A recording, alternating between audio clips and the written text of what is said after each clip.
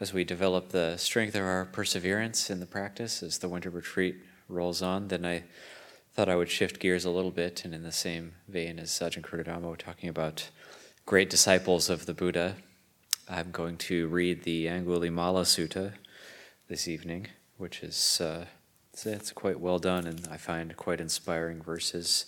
And then we'll go into some of the life of Lungta Mahabua as well, some of Lungta Mahabua's life and practice, and somehow he is a little bit similar to an Angulimala figure. And although there is a good narrative about Angulimala in the Great Disciples of the Buddha book, I decided just to read the sutta itself. It's not very long. Thus have I heard. On one occasion, the Blessed One was living at Savatthi in Jeta's Grove and at Apindika's Park. Now on that occasion, there was a bandit in the realm of King Pasenadi of Kosala named Angulimala, who was murderous, bloody-handed, given to blows and violence, merciless to living beings. Villages, towns, and districts were laid waste by him. He was constantly murdering people and wore their fingers as a garland. Then, when it was morning, the Blessed One dressed and taking his bowl and outer robe, went into Savatthi for alms. When he had wandered for alms in Savatthi and had returned from his alms round, after his meal he set his resting place in order, and taking his bowl and outer robe, set out on the road leading toward Angulimala. Cowherds, shepherds, plowmen, and travelers saw the Blessed One walking along the road leading toward Angulimala and told him, "Do not take this road, recluse. On this road is the bandit Angulimala, who is murderous, bloody-handed, given to blows and violence, merciless to living beings. Villages, towns, and districts have been laid waste by him. He is constantly murdering people, and he wears their fingers as a garland. Men have come along this road in groups of 10, 20, 30, even 40, but still they have fallen into Angulimala's hands." When this was said, the Blessed One went on in silence. For the second time, for the third time, the cowherds, shepherds, plowmen, and travelers told this to the Blessed One, but still the Blessed One went on in silence. The bandit Angulimala saw the Blessed One coming in the distance. When he saw him, he thought, "It is wonderful, it is marvelous. Men have come along this road in groups of 10, 20, 30, even 40, but still they have fallen into my hands. But now this recluse comes alone, unaccompanied, as if forcing his way. Why shouldn't I take this recluse's life?" Angulimala then took up his sword and shield, buckled on his bow and quiver, and followed close behind the Blessed One. Then the Blessed One performed such a feat of supernormal power that the bandit Angulimala, though running as fast as he could not catch up with the Blessed One, who was walking at his normal pace. Then the bandit Angulimala thought, "It is wonderful, it is marvelous. Formerly I could catch up even with a swift elephant and seize it. I could catch up even with a swift horse and seize it. I could catch up even with a swift chariot and seize it. I could catch up even with a swift deer and seize it. But now, though I am running as fast as I cannot catch up with this recluse who is walking at his normal pace." He stopped and called out to the Blessed One, "Stop, recluse, stop, recluse." "I have stopped, Angulimala. You stop too." Then the bandit Angulimala thought, "These recluses, sons of the Sakyans, speak truth, assert truth. But though this recluse is still walking, he says, 'I have stopped, Angulimala, you stop too. Suppose I question this recluse.'" Then the bandit Angulimala addressed the Blessed One in stanzas thus: "While you are walking, recluse, you tell me you have stopped. But now, when I have stopped, you say I have not stopped.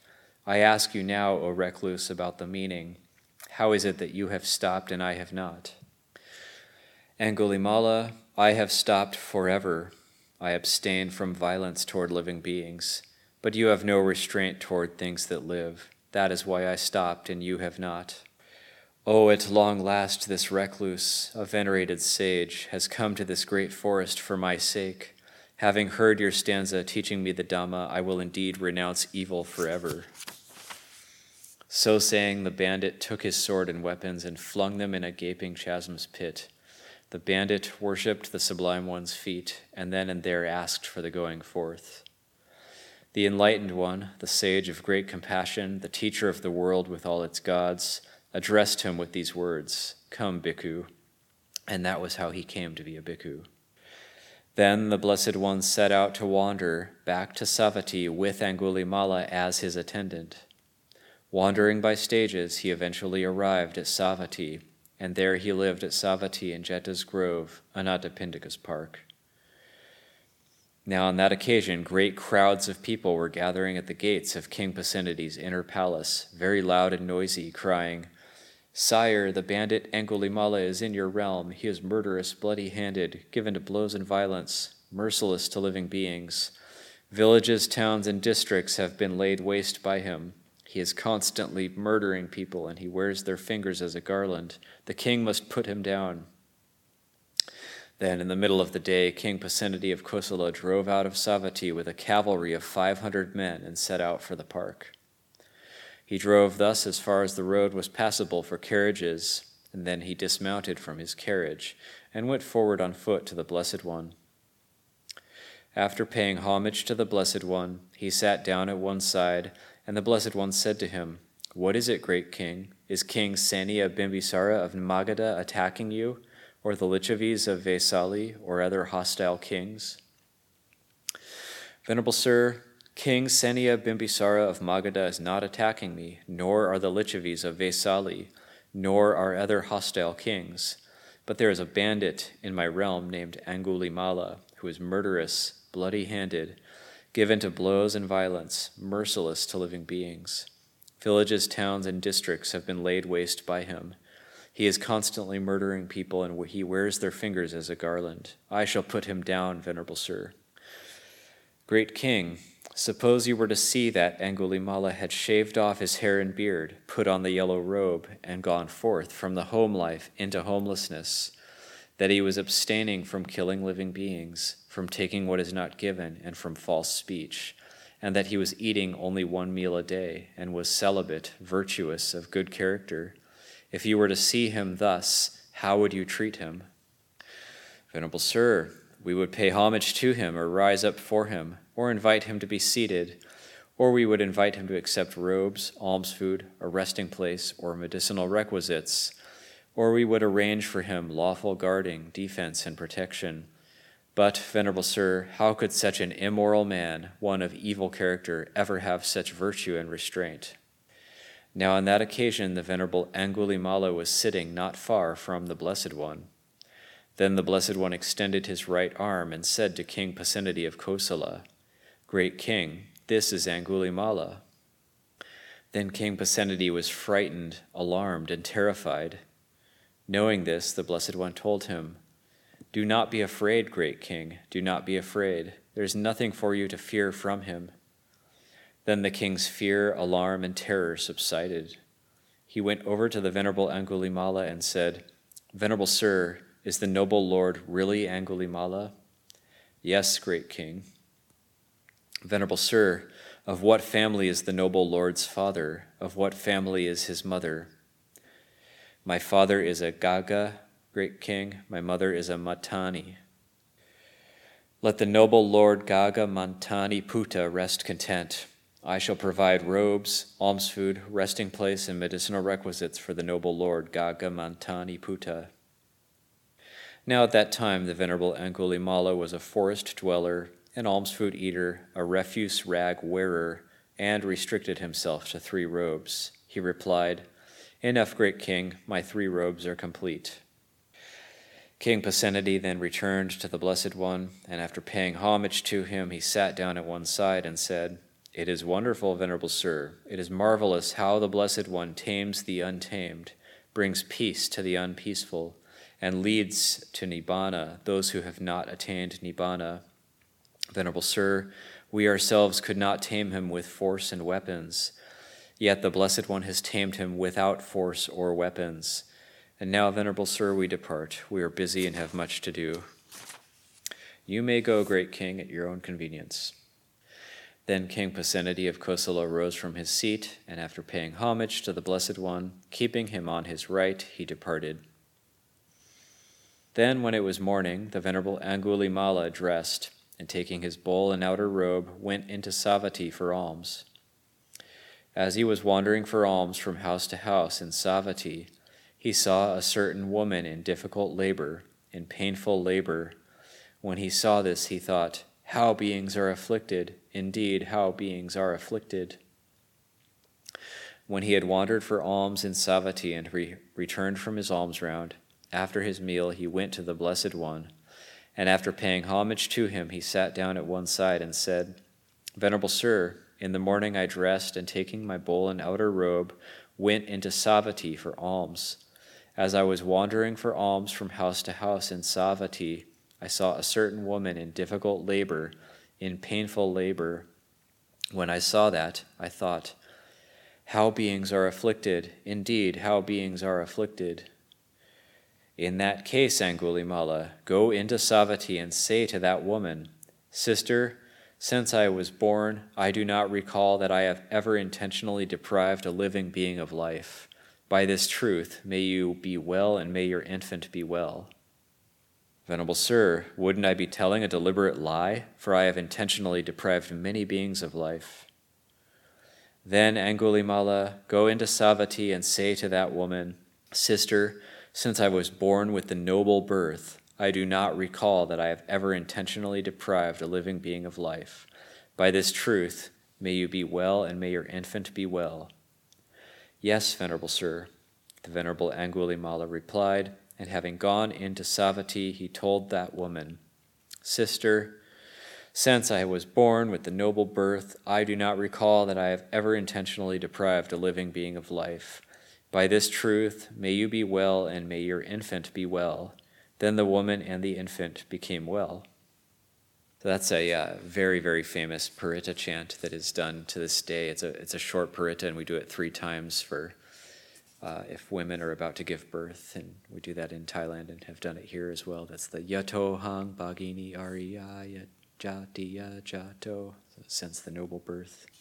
Before long, dwelling alone, withdrawn, diligent, ardent and resolute, the Venerable Angulimala, by realizing for himself with direct knowledge, here and now entered upon and abided in that supreme goal of the holy life for the sake of which clansmen rightly go forth from the home life into homelessness. He directly knew, birth is destroyed, the holy life has been lived, what had to be done has been done. There is no more coming to any state of being. And the Venerable Angulimala became one of the Arahants.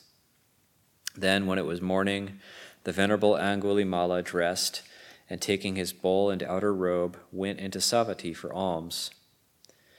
Now on that occasion someone threw a clod and hit the Venerable Angulimala's body. Someone else threw a stick and hit his body, and someone else threw a potsherd and hit his body. Then, with blood running from his cut head, with his bowl broken, and with his outer robe torn, the Venerable Angulimala went to the Blessed One. The Blessed One saw him coming in the distance and told him, "Bear it, Brahmin, bear it, Brahmin. You are experiencing here and now the results of deeds because of which you might have been tortured in hell for many years, for many hundreds of years, for many thousands of years." Then, while the Venerable Angulimala was alone in retreat, experiencing the bliss of deliverance, he uttered this exclamation, "Who once did live in negligence and then is negligent no more, he illuminates this world like the moon freed from a cloud. Who checks the evil deeds he did by doing wholesome deeds instead, he illuminates this world like the moon freed from a cloud. The youthful bhikkhu who devotes his efforts to the Buddha's teaching, he illuminates this world like the moon freed from a cloud. Let my enemies hear discourse on the Dhamma. Let them be devoted to the Buddha's teaching. Let my enemies wait on those good people who lead others to accept the Dhamma. Let my enemies give ear from time to time and hear the Dhamma of those who preach forbearance, of those who speak as well in praise of kindness, and let them follow up with kind deeds. For surely then they would not wish to harm me, nor would they think of harming other beings. So those who would protect all, frail or strong, let them attain the all-surpassing peace.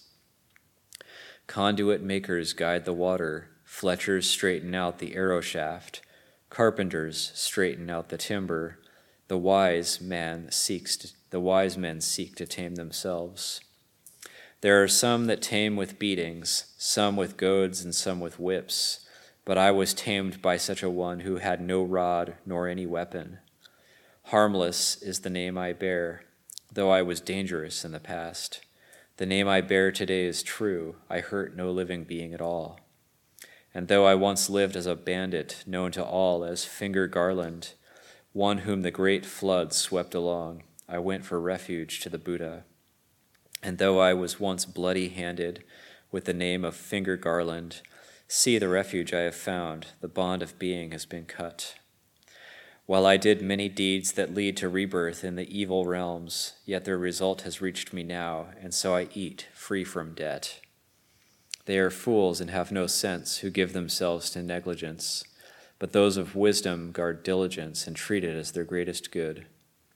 Do not give way to negligence, nor seek delight in sensual pleasures, but meditate with diligence so as to reach the perfect bliss. So welcome to that choice of mine, and let it stand. It was not ill-made. Of all the teachings resorted to, I have come to the very best. So welcome to that choice of mine, and let it stand. It was not ill-made. I have attained the triple knowledge and done all that the Buddha teaches. It's the Angulimalasutta. It's one of my favorites. And there's a lot there, and that's very, very powerful. I find that to be a very, very powerful sutta. So see if there's any questions before we move on to the next part of the reading. Yeah, it's just a technical question, like what is the triple knowledge, and if it's the same as the threefold bliss that we chant? Well, those are different. Yeah, the triple knowledge is different than threefold bliss. The triple knowledge is the triple knowledge of that the Buddha attains in the night of his awakening. So the first watch of the night, attaining the knowledge of his own rebirths and through samsara, and not being able to find a beginning. And then the second knowledge is the second watch of the night. That's seeing that all beings are in the same boat, that every being in the universe is passing away and re-arising according to their actions. So that's the insight into karma. And then the third knowledge, the last watch of the night, is the knowledge of how to destroy the defilements, the destruction of the asavas. And then the threefold bliss is the bliss of happiness, the bliss of good health, and the bliss of nibbana. Thank you, Ajahn. The line "bear it" is one of my favorite in all of the suttas that I'm aware of. But I had a question actually about when he goes to the woman in labor, and other than a literal story, does it have a particular significance to it? Like, why? I think it's very, very significant because the Buddha is talking about the noble birth. He's saying it's a very interesting part of the sutta, and a very interesting vignette in the suttas, that the Buddha is actually saying, go to this woman and say, since I was born, I've never intentionally taken the life of any living being. And Angulimala's, how could I possibly say that? And the Buddha is actually, he's considering that time of when there's that very clear change that happens in Angulimala's mind when he meets the Buddha, and he throws away his weapons and he completely changes, and he knows he's never going to harm anything ever again. That's like his noble birth. So I think that's a very powerful reflection. Thank you. It's a yato hang bhagini yariyaya jatiya jato na bijanami. It's been a while since I've done it. The next, it's just like three or four lines, and this is from the book Samana, Longta Mahabua, and he talks about his own life and his own coming to the practice and meeting up with Ajahn Mun. Kind of similar, kind of an Angulimala type, but fortunately never went down that road in his life. My mother was a wonderfully patient and devoted woman. She told me that of all the 16 children she carried to birth, I was by far the most troublesome in the womb. I was either so still in her stomach that she thought I must have already died, or I was thrashing around so violently that she thought I must have been on the verge of death. The closer I came to birth, the worse those extremes became. Just before I was born, my mother and my father each had an auspicious dream. My father dreamed that he had received a very sharp knife, pointed at the tip with an elephant tusk handle and encased in a silver sheath. My father felt very pleased. And Lungta Mahabua's father was known for being extremely fierce and this kind of ferocious temperament. My mother, on the other hand, dreamed that she had received a pair of gold earrings, which were so lovely that she couldn't resist the temptation to put them on and admire herself in the mirror. The more she looked, the more they impressed her. My grandfather interpreted these two dreams to mean that the course of my life would follow one of two extremes. If I chose the way of evil, I would be the most feared criminal of my time. My character would be so fearsome that I was bound to end up being a crime boss of unprecedented daring and ferocity who'd never allow himself to be captured alive and imprisoned, but would hide out in the jungle and fight the authorities to the death. At the other extreme, if I chose the way of virtue, my goodness would be unequaled. I'd be bound to ordain as a Buddhist monk and become a field of merit for the world. When I grew up, I noticed that all the older boys were getting married, so I thought that's what I wanted too. One day, an old fortune teller came to visit the house of my friend. In the course of conversation, my friend blurted out that he wanted to ordain as a monk. The old man looked a bit annoyed and then asked to see the boy's hand. Let's take a look at the lines in your palm to see if you're really going to be a monk. Oh, look at this. There's no way you'll ordain. But I really want to ordain. No way. You'll get married first. I suddenly got an itch to ask the old man about my fortune, since I was hoping to marry at that time. I had no intention to ordain. When I stuck my hand out, the old man grabbed it and exclaimed, "This is the guy that's going to ordain." But I want to get married. No way, your ordination line is full. Before long, you'll be a monk. My face went flush because I wasn't intending to be a monk at all. I wanted to have a wife. It was strange, really. After that, whenever I thought of marrying a girl, some obstacle would arise to prevent it. I even had a narrow escape after I ordained, when a girl I previously had a crush on came looking for me at the monastery, only to find I had just moved to another place. If she'd caught me in time, who knows? While I was growing up, I had no particular desire to become a monk.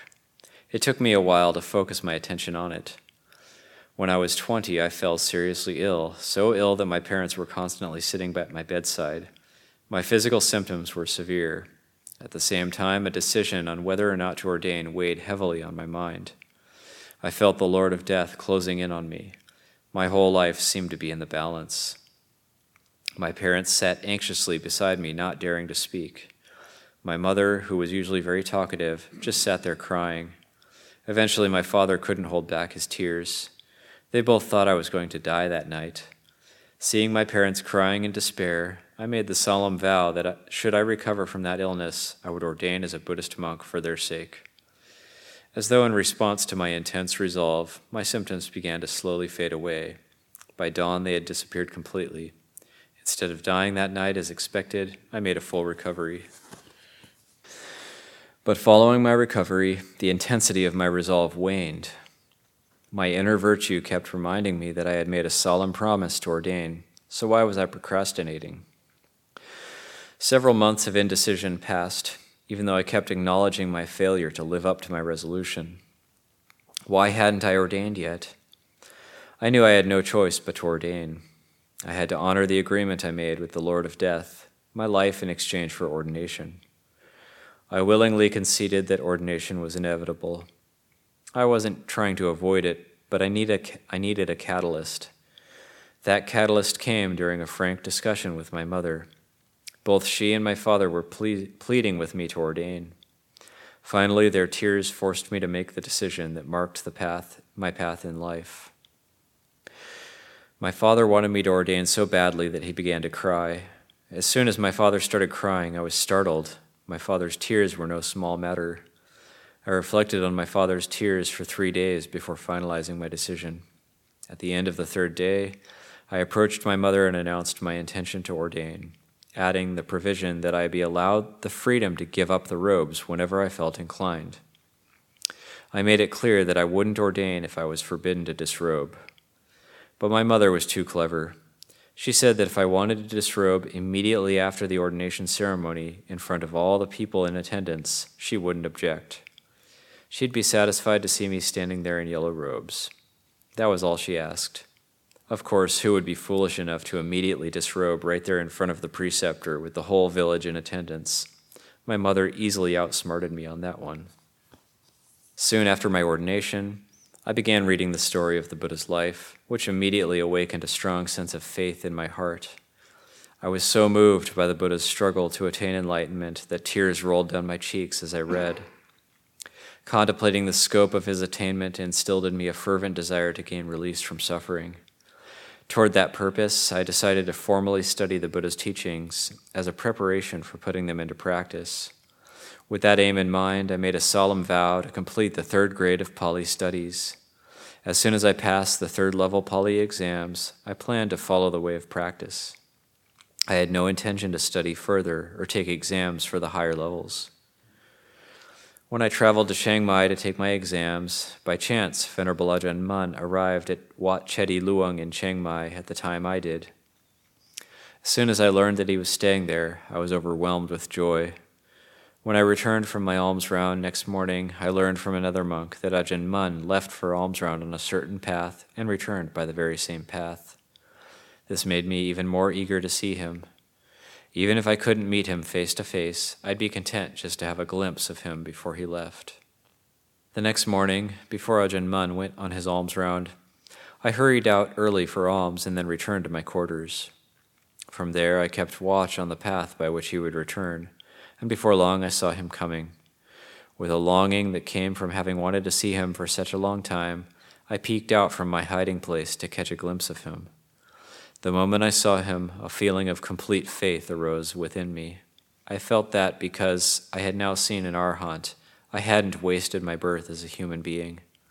Although no one had told me that he was an arhat, my heart became firmly convinced of it the moment I saw him.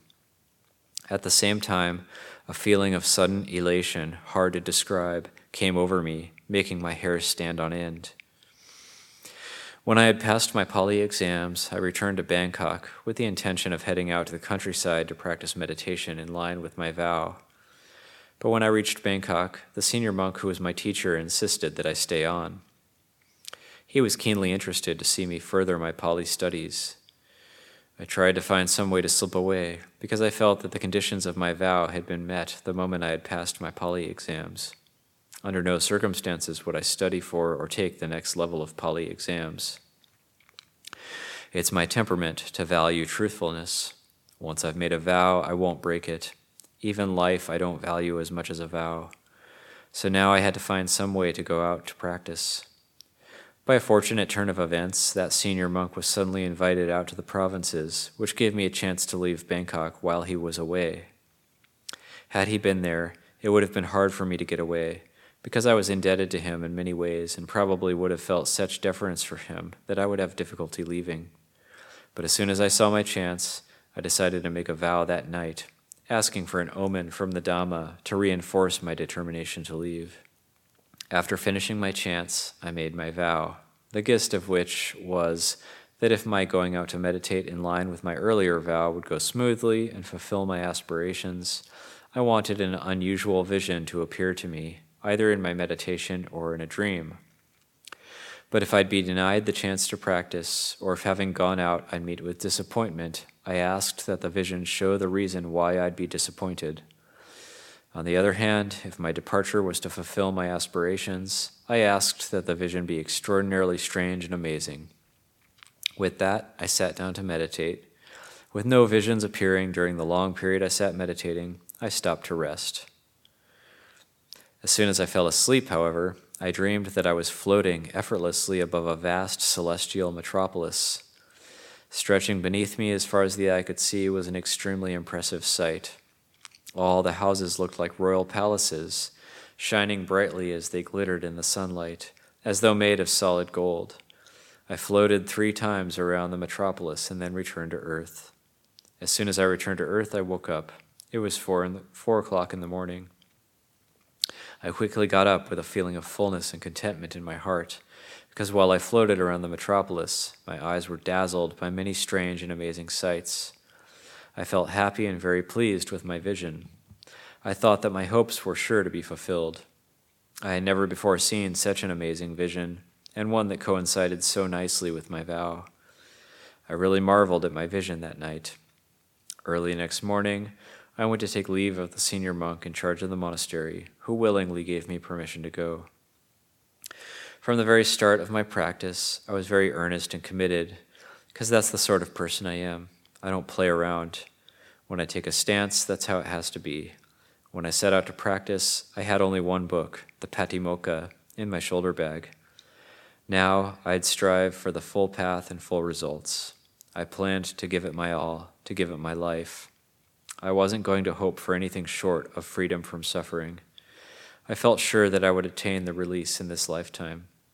All I asked was that someone show me that the paths, fruitions, and nibbana were still attainable. I would give my life to that person and to the Dhamma without holding anything back. If it meant death, I'd die practicing meditation. I wouldn't die in ignoble retreat. My heart was set like a stone post. I spent the next rains in Chakarat district of Nakhon Ratchasima province because I hadn't been able to catch up with Ajahn Mun.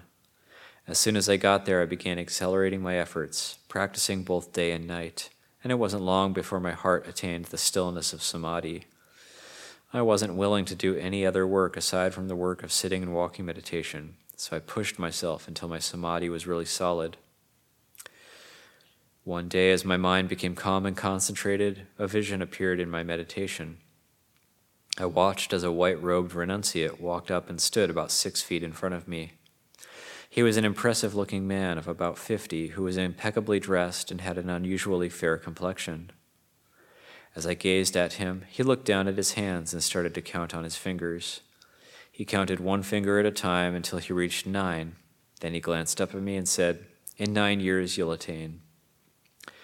Later, I contemplated the meaning of this vision. The only attainment that I had truly desired was freedom from suffering. By that time, I had been ordained for 7 years, and it hardly seemed likely that 2 more years gave me enough time to succeed. Surely it couldn't be that easy. I decided to begin counting from the year I left to begin practicing. By that reckoning, I should attain my goal in 9 years' time in my 16th rains retreat. If the vision was indeed prophetic, then that time frame seemed quite reasonable. When I finally reached Venerable Ajahn Mun, he taught me the Dhamma as if it came straight from his heart. He would never use the words, "it might be like that," or "it seems to be like this," because his knowledge came directly from personal experience. It was as though he kept saying, "right here, right here." Where were the paths, fruitions, and nibbana? Right here, right here. My heart was convinced, really convinced. So I made a solemn vow, as long as he was still alive, I would not leave him as my teacher. No matter where I went, I'd have to return to him. With that determination, I accelerated my efforts in meditation. Several nights later, I had another amazing vision. I dreamed I was fully robed, carrying my bowl and umbrella tent, and following an overgrown trail through the jungle. Both sides of the trail were a mass of thorns and brambles. My only option was to continue following the trail, which was just barely a path, just enough to give a hint of where to go. Shortly, I reached a point where a thick clump of bamboo had fallen across the trail. I couldn't see which way to continue. There was no way around it on either side. How was I going to get past it? I peered here and there until I finally saw an opening, a tiny opening, right along the path, just enough for me to squeeze my way through together with my bowl. Since there was no other option, I removed my outer robe and folded it up neatly. I removed my bowl strap from my shoulder and crawled through the opening, dragging my bowl by its strap and pulling my umbrella tent behind me. I was able to force my way through. dragging my bowl, my umbrella tent, and my robe behind me, but it was extremely difficult.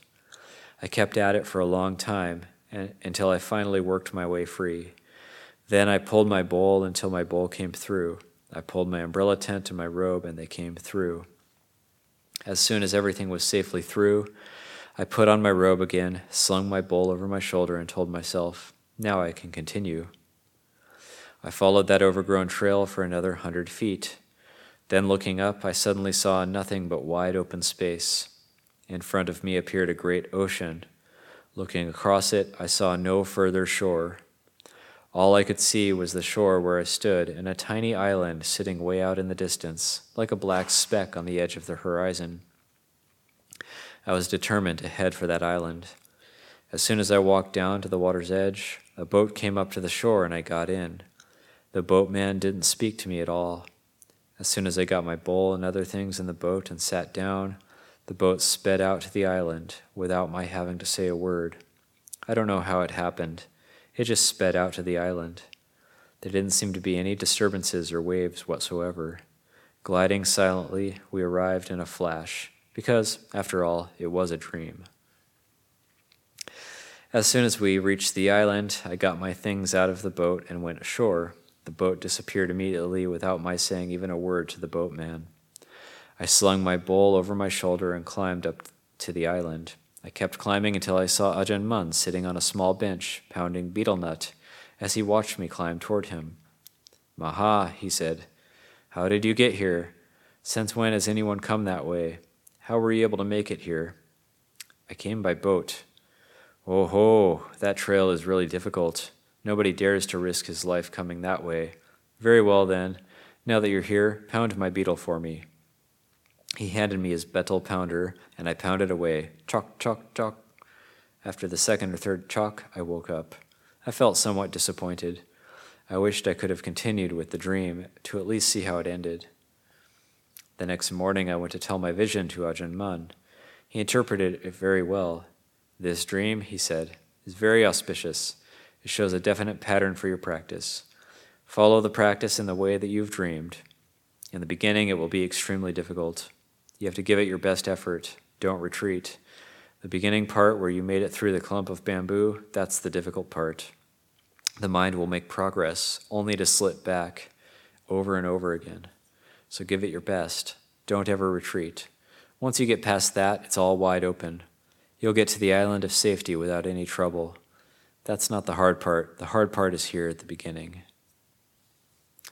Leave it at that for today.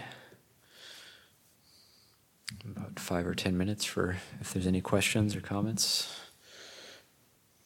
In Thailand, there's much more of a culture of dreams and visions and interpreting your experience, what might happen in your life based on those things. And it's find it's very similar to when you might read about the Native American vision quest and the spirit world or the dream time, which is given incredible importance as to show what kind of factors are there in the subconscious. And even the Buddha, before his awakening, had different dreams that were importance of his awakening. So it's something I think we can pay attention to as well. Sometimes there can be teaching dreams or dreams that are very symbolic of maybe issues that might be occurring for us. So it's something good to pay attention to, I think, in the course of our practice.